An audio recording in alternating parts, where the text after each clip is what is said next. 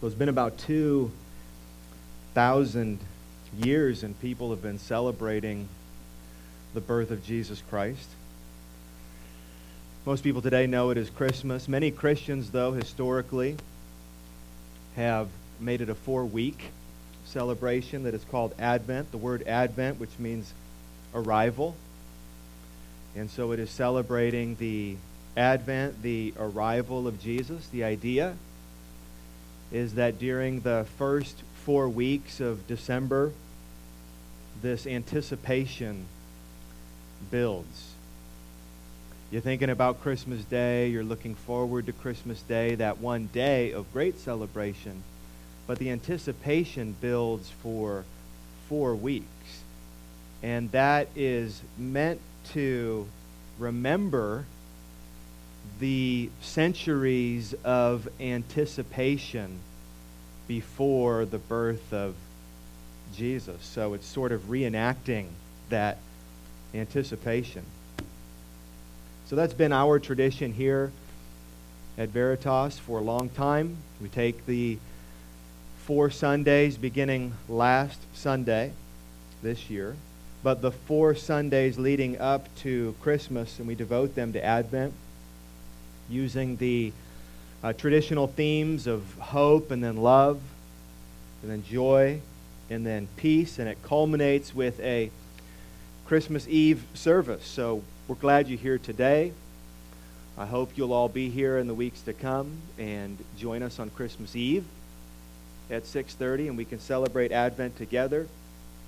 There's an Advent guide that is available on our website that has some devotionals and some readings and songs that you can sing.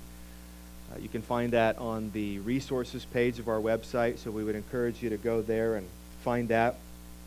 Our text today, as you know, it is Matthew chapter 1, verses 18 through 25. Of the 4 gospel accounts, so you've got Matthew, Mark, Luke, and John.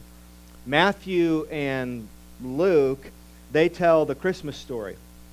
And each of them tells the story uniquely. For example, as we will see today, Matthew alone, he tells part of the story through the eyes of Joseph, which is fascinating for me personally because I've always been intrigued by Joseph.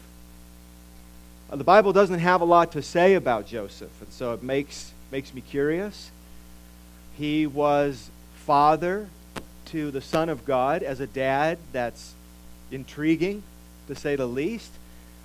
He was the adoptive father of Jesus, which I admire. He was a carpenter. I enjoy carpentry. I think, based on the few mentions that there are of Joseph in the gospel accounts, that he was a man who was well known for his godliness. So we get to see just a glimpse of this Christmas story from the perspective of Joseph. In Matthew chapter 1, we're going to read how God changed Joseph's mind. That's what's going to happen in these verses today. Joseph was ready to quietly divorce his pregnant fiancée. But as you know, he ended up marrying her and then adopting her child. And as we're going to see, what changed Joseph's mind was the realization that God's biggest promises were about to be fulfilled. His mind was changed. He had one course, and he completely changes course because he comes to the realization that God's greatest promises were on the verge of being fulfilled. God's love for his people was about to be demonstrated. It was about to be displayed. It was about to be shown. So we're going to study this today. and see how Joseph's mind was changed by ultimately the love of God. And we're going to consider how the love of God changes us as well. But before we get into it, we should pray together. Will you please bow your heads with me? Our Father in heaven, thank you for the privilege that it is to gather together as your family and to worship you week in and week out. And now we are thankful for this time to open up your word together and to hear from you. Ultimately, God, not to hear from me, but to hear from you. So help me to be faithful to your word and change our hearts and minds today, we pray. In Jesus' name, amen. If you haven't already, please open your Bibles to Matthew chapter 1. If you're using one of the church Bibles that you can find in the seat back in front of you, we're on page 757 today. There's going to be 2 steps in the sermon today. We're going to move through this text by way of 2 steps. In step number 1, we're going to walk through the text. This is a narrative, which means that it is telling a story. And so we're going to read these few verses slowly, making sure that we understand what actually happened. So that's step 1. We're just going to walk through the text. And then step 2, we're going to go back and we're going to take a closer look at 2 verses. And those verses are 20 and 21. And we're going to take a closer look at those verses because they represent a dramatic turning point in the story. In verses 1 through 17, so we know where we're at. Here's the context. Matthew began his account of the gospel with the genealogy of Jesus. And he takes the genealogy of Jesus and he goes it all the way back to Abraham. And he does that to root this story that he's about to tell in history. And Matthew does that because he has a very skeptical Jewish audience in mind. That's who he's writing to.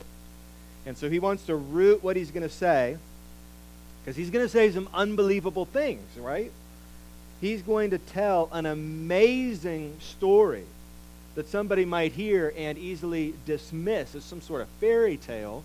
So he begins by rooting it in history. Now, this is a historical story that I'm going to tell you.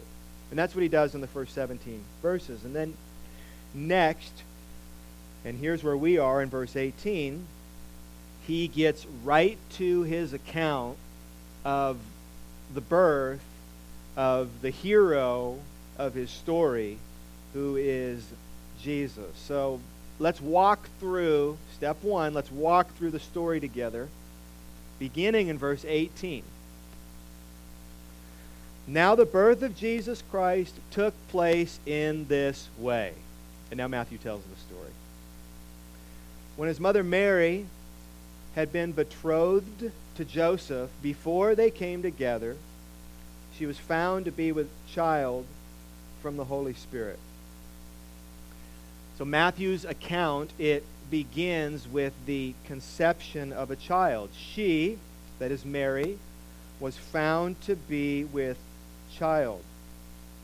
But this was, to say the least, an unusual conception. Mary was found to be with child from the Holy Spirit. In other words, this child that Mary was carrying was not the result of her relationship with another man. The child that Mary was carrying was the result of the Holy Spirit. This child who had been conceived in her womb was from the Holy Spirit, which completely defies our understanding. This is beyond our understanding. The way it was put to Mary in Luke chapter 1 verses 35 is that the power of the Most High will overshadow you. Which doesn't get us any further in understanding exactly how this works, right? It is beyond our understanding. The power of the Most High will overshadow you, Mary. This child will be conceived in you, and this child will be from the Holy Spirit. Okay, two things right here. There are two things about the beginnings of this child. Number one, this was the miraculous conception. Not just a miraculous conception, because there's actually a lot of miraculous conceptions when you read the Bible. Think of the Old Testament and think of women like Sarah and Hannah and Elizabeth. These were women who were barren. They were not supposed to be able to have children, and yet God gave them children. Those were miraculous conceptions, but nothing compares to this. Unlike every other conception in the Bible and in the world, this child would have no earthly biological father. So this is the miraculous conception. Here's what G.I. Packer has to say about it. God became man. The divine Son became a Jew. The Almighty appeared on earth as a helpless human baby, unable to do more than lie down and stare and wiggle and make noises, needing to be fed and changed and taught to talk like any other child. The more you think about it, the more staggering it gets. Nothing in fiction is so fantastic as is this truth of the incarnation.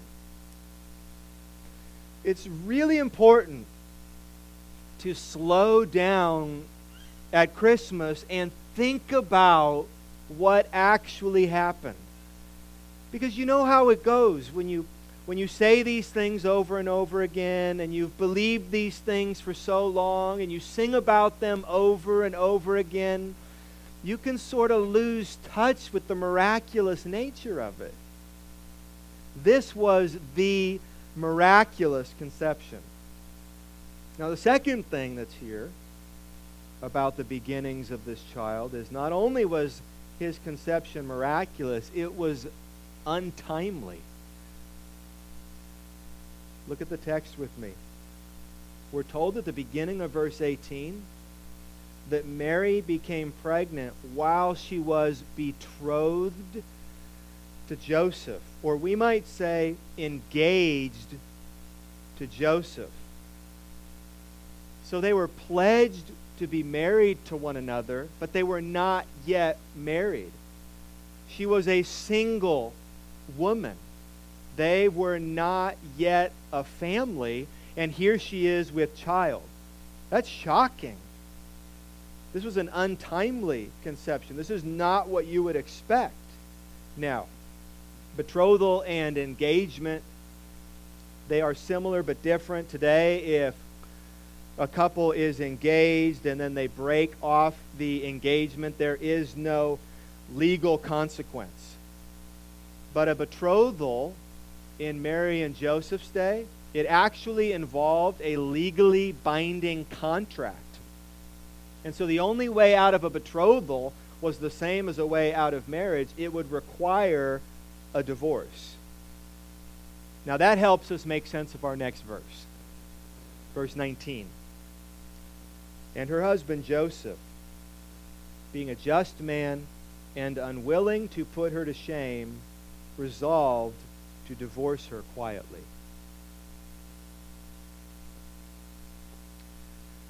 So Joseph finds out that his fiancée, the woman to whom he is pledged to be married, is pregnant.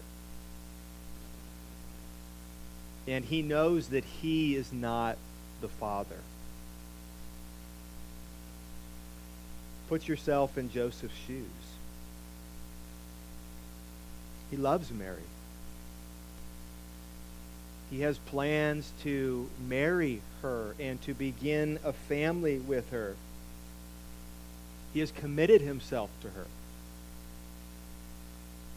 And while they are preparing for their marriage and preparing for their wedding day, Joseph finds out that she is pregnant with someone else's child.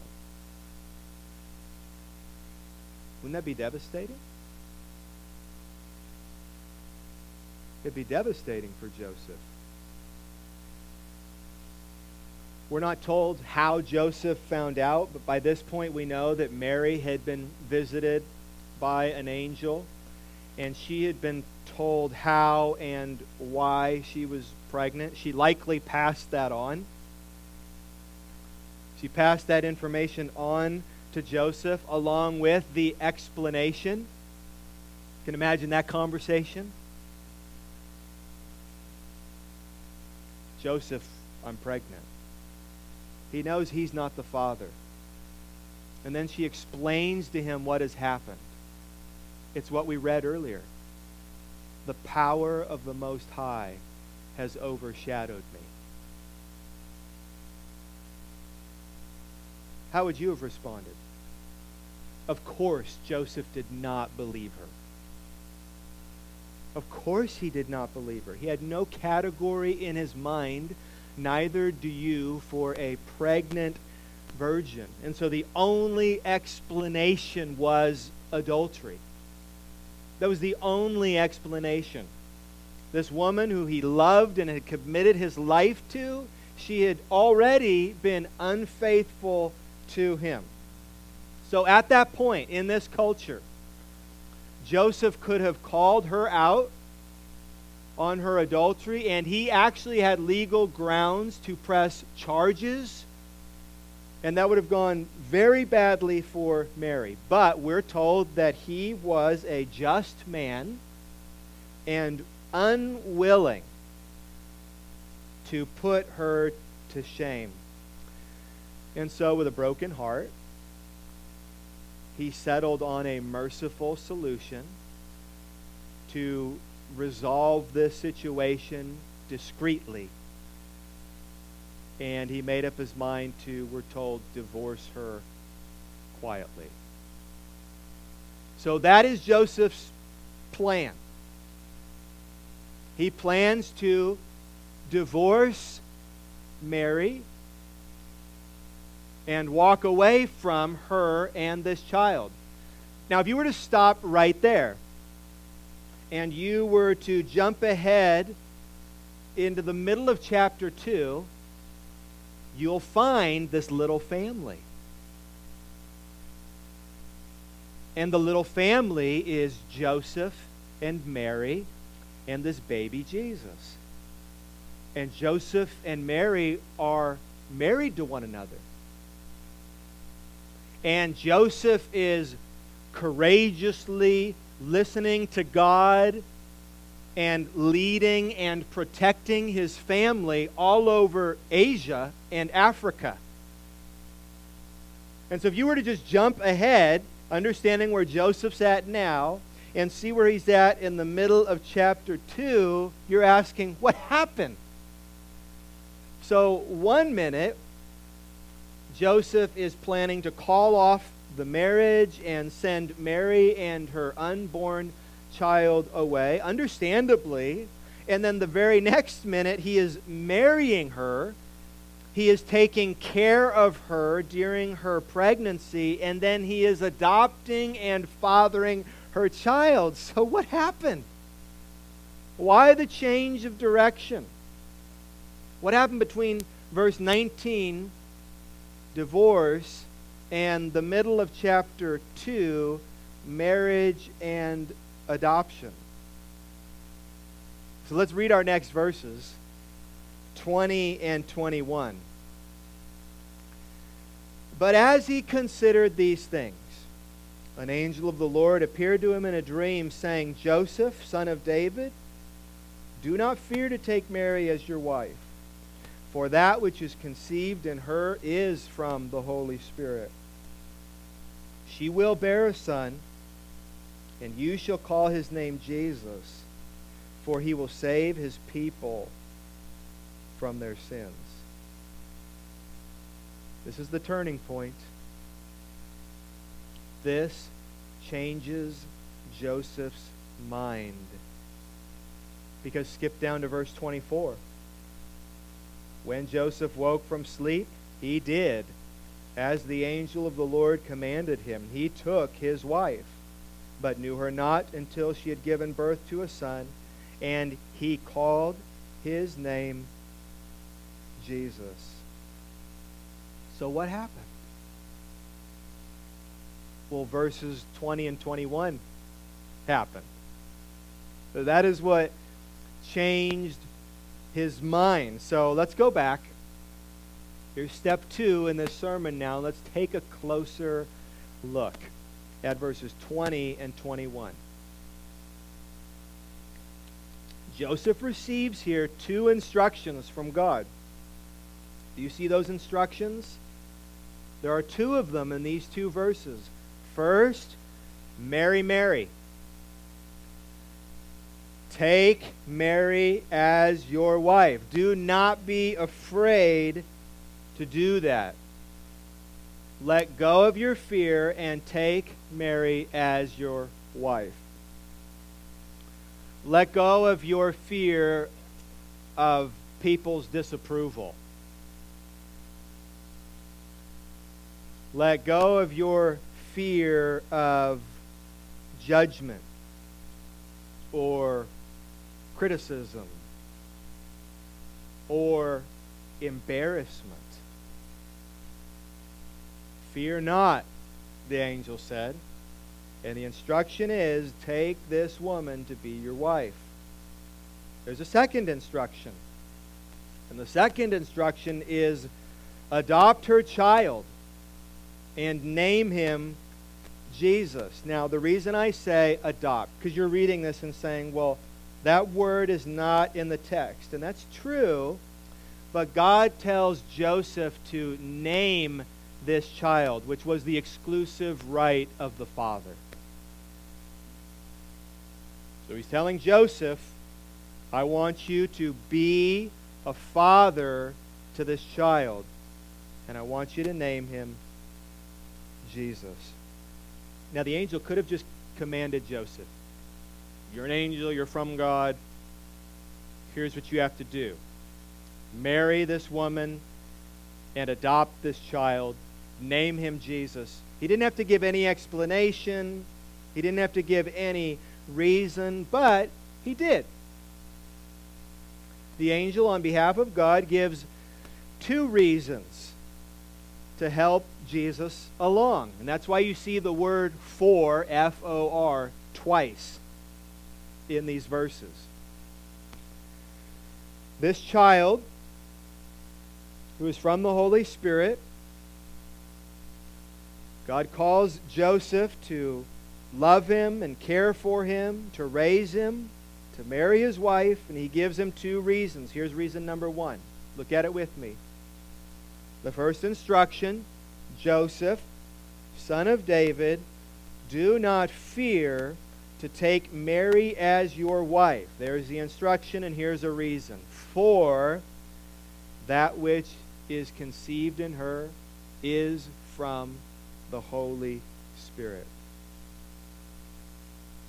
Well, that means at least 2 things. Number 1, that means Joseph, Mary has not been unfaithful. What a relief to Joseph. This child is not from another man. This child is, what she told you is true, is from the Holy Spirit.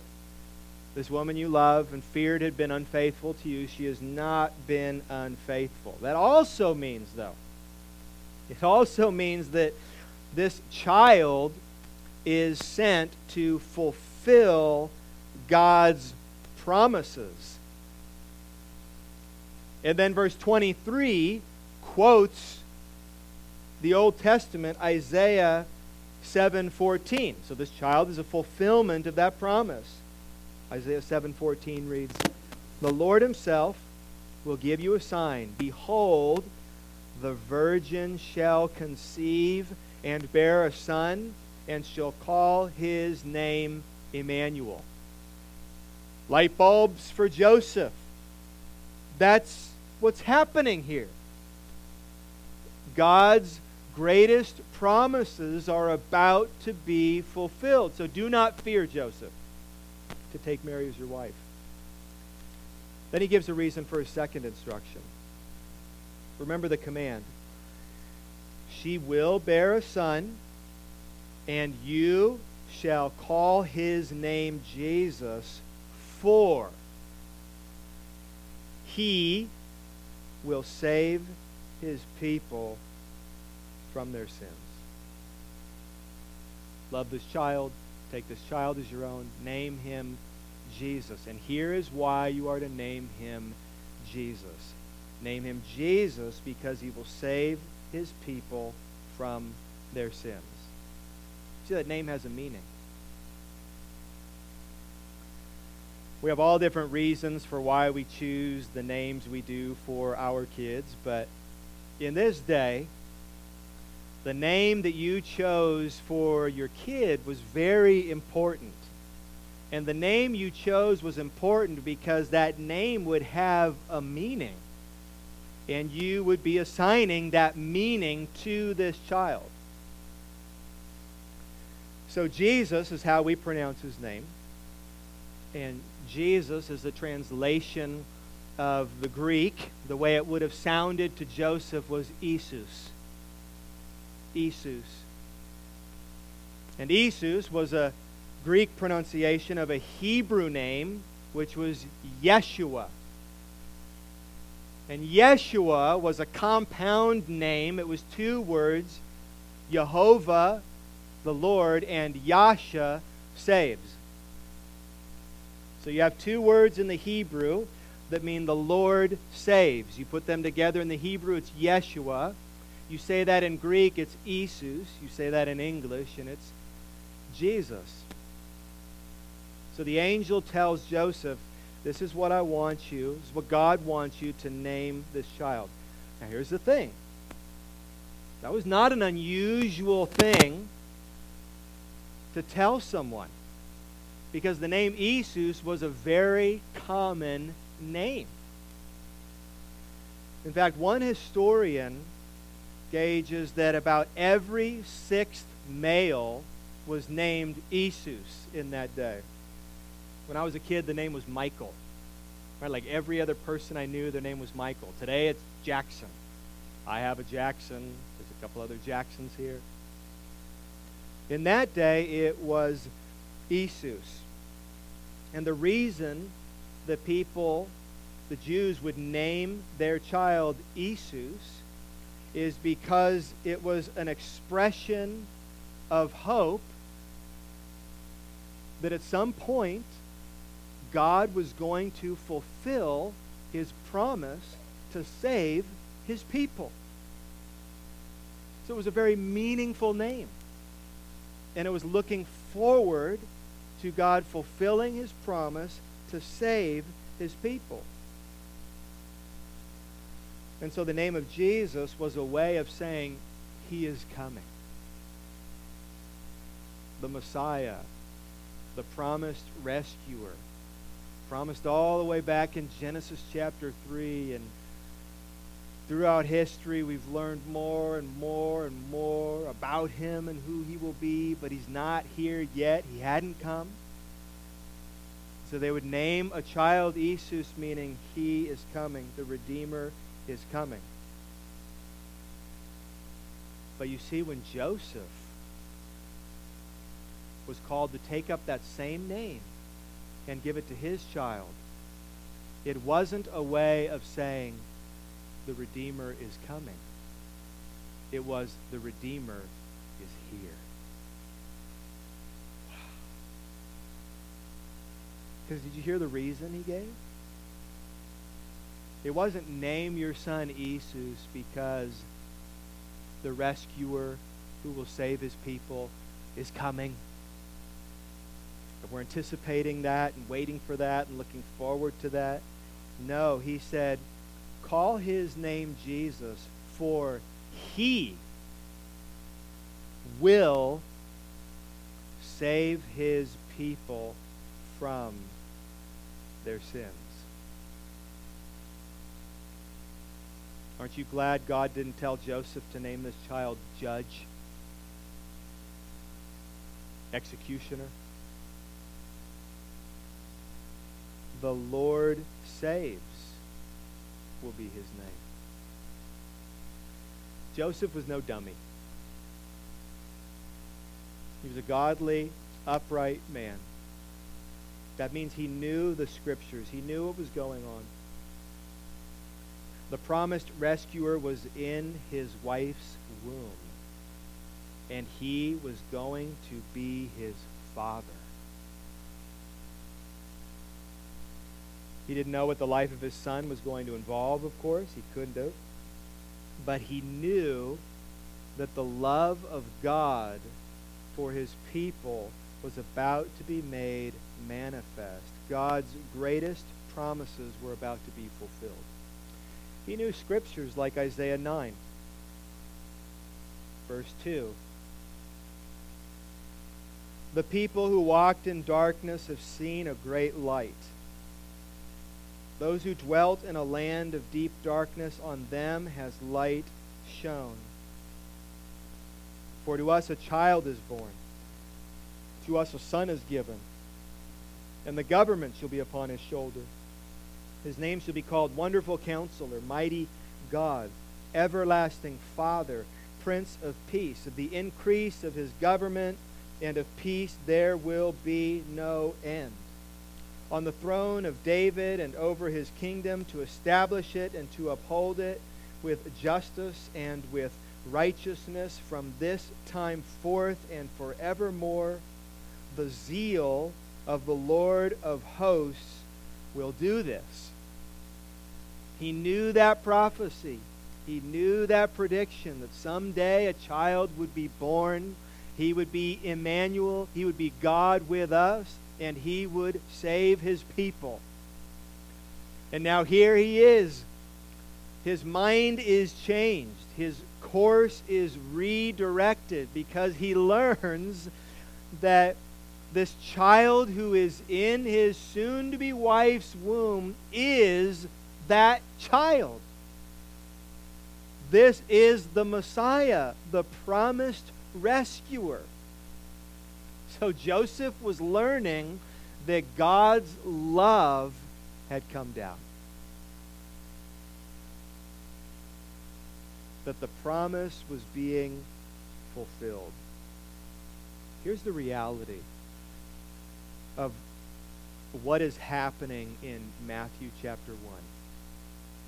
1 John 4:9 says, "In this the love of God was made manifest among us, that God sent his only Son into the world so that we might live through him." That's written later. And it's looking back at what begins right here in Matthew chapter 1. God was sending his Son into the world that we may live through him, that we may be forgiven of our sin and be reconciled to God forever. God was sending his Son into the world. And what does John say about that act of God sending his Son into the world? In that the love of God was made manifest among us. The Christmas story is a story of love. How great is the Father's love for us, that he would send and give up his only Son for us. I don't know how much you think about God's love. There's certainly wrong ways to think about God's love. But that shouldn't keep us from thinking about the right ways to think about God's love. If you really do a study on the love of God in the Bible, you find out that it's complex. God's love is complex, just like your love is complex. There is, for example, the Trinitarian love of God. The Trinitarian love of God is the love that has been given and received between God the Father, the Son, and the Holy Spirit for all of eternity. And so God has been loving and God has been being loved long before we ever showed up on the map. It's not like God needed to create us so he had someone to love. So that's in the Bible. It is the Trinitarian love of God. There's also the providential love of God. Psalm 145. This is God's love for all people, through which he is good to all people. You don't have to love God. You don't have to be a Christian to still receive a degree of the love of God. It's not like the sun only shines on his people. It's not like rain only waters the crops of his people.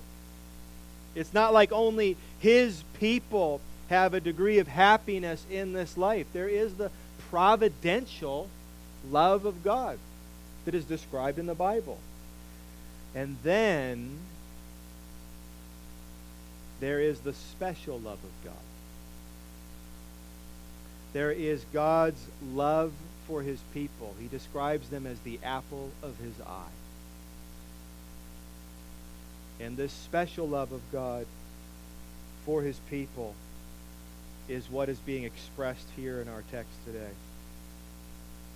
It's this love.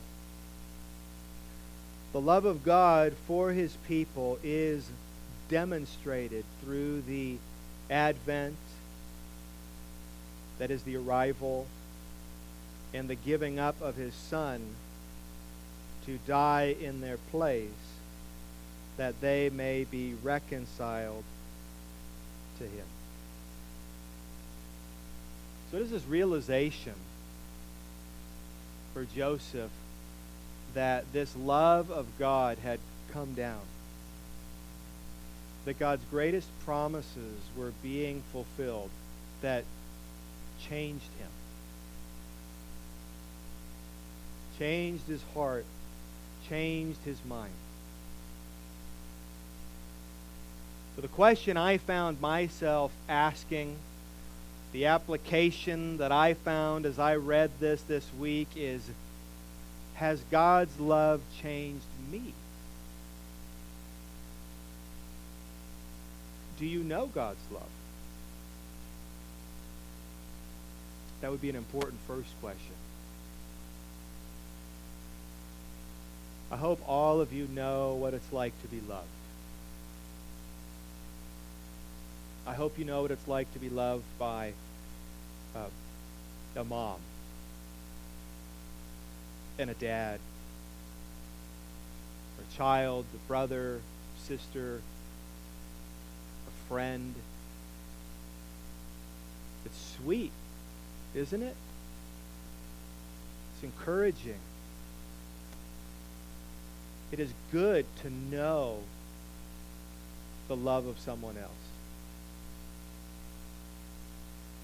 But you know, it doesn't even compare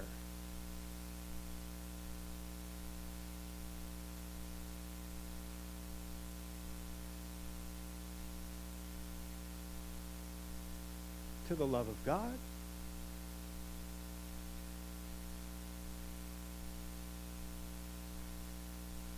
The love of God that is full, that is as kind and good and merciful and gracious as love could possibly be, and love that is unconditional, that isn't dependent on you and your deeds and your your mood and your attitude. The idea that God knows you more than anyone else could ever possibly know you, and He loves you. When our fear is that the more someone knows me, my fear is that the less they're going to love me. But God knows you, and He loves you, and He loves you as much right now as He could ever possibly love you, because He loves you as much as is possible. Charles Spurgeon said, if a man could know that he was loved by all his fellow man, if he could have it for certain that he was loved by all the angels even, yet these were but so many drops, and all put together could not compare with the ocean contained in the fact that God loves us. So do you know God's love? You can only know God's love through Jesus. You can only know God's love by hearing the good news of His love for you, that Jesus was sent and He came and lived and suffered and died and rose from the dead in your place because of His great love for you, that you could be forgiven of your sin and reconciled to God. That is Romans 5:8. That is the great demonstration, display of God's love for you. And so to know that and to believe that is what the Bible calls faith. It is to take hold of that and to believe it and to trust in that. And that is what it means to know the love of God. And then as a Christian, to read the Word, to pray, to remind yourself and to remind others of this love of God over and over again. And when you do, does it change you? Does it change your love for God? And does it change your love for others? Do you love God more fully as you think about His great love for you? And do you love others more fully because of His great love for you? So we are remembering this Advent that with the arrival of Jesus really is the arrival of love. Love is defined by who Jesus is and what He has done. May we take hold of that message, take hold of that love, and love God. Love others as He's commanded us to do. So that brings us to the end of this sermon. It brings us to our time of communion, and it brings us to our time when I forget every week to grab a communion packet. So, feeling embarrassed, I'll ask again. Thank you, Tom. Did you have a backup?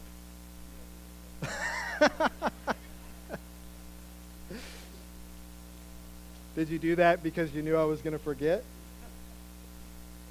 Paul wrote this in 1 Corinthians 11:23. For I received from the Lord what I also delivered to you, that the Lord Jesus, on the night when He was betrayed, He took bread, and when He had given thanks, He broke it and said, This is my body, which is for you.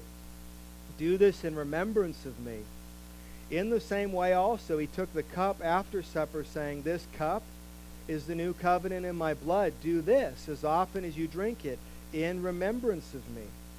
For as often as you eat this bread and drink the cup, you proclaim the Lord's death until He comes.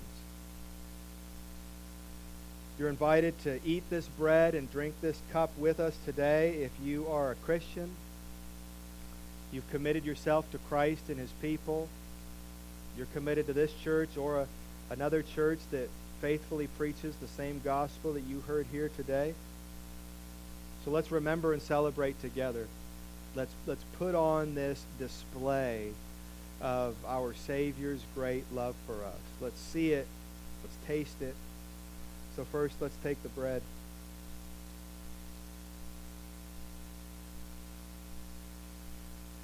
This represents the body of Christ. Will you take this and eat it with me?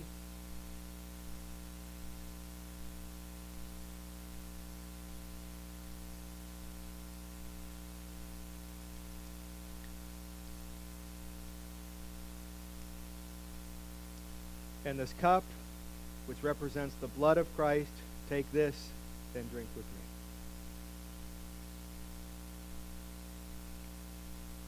Will you please stand again?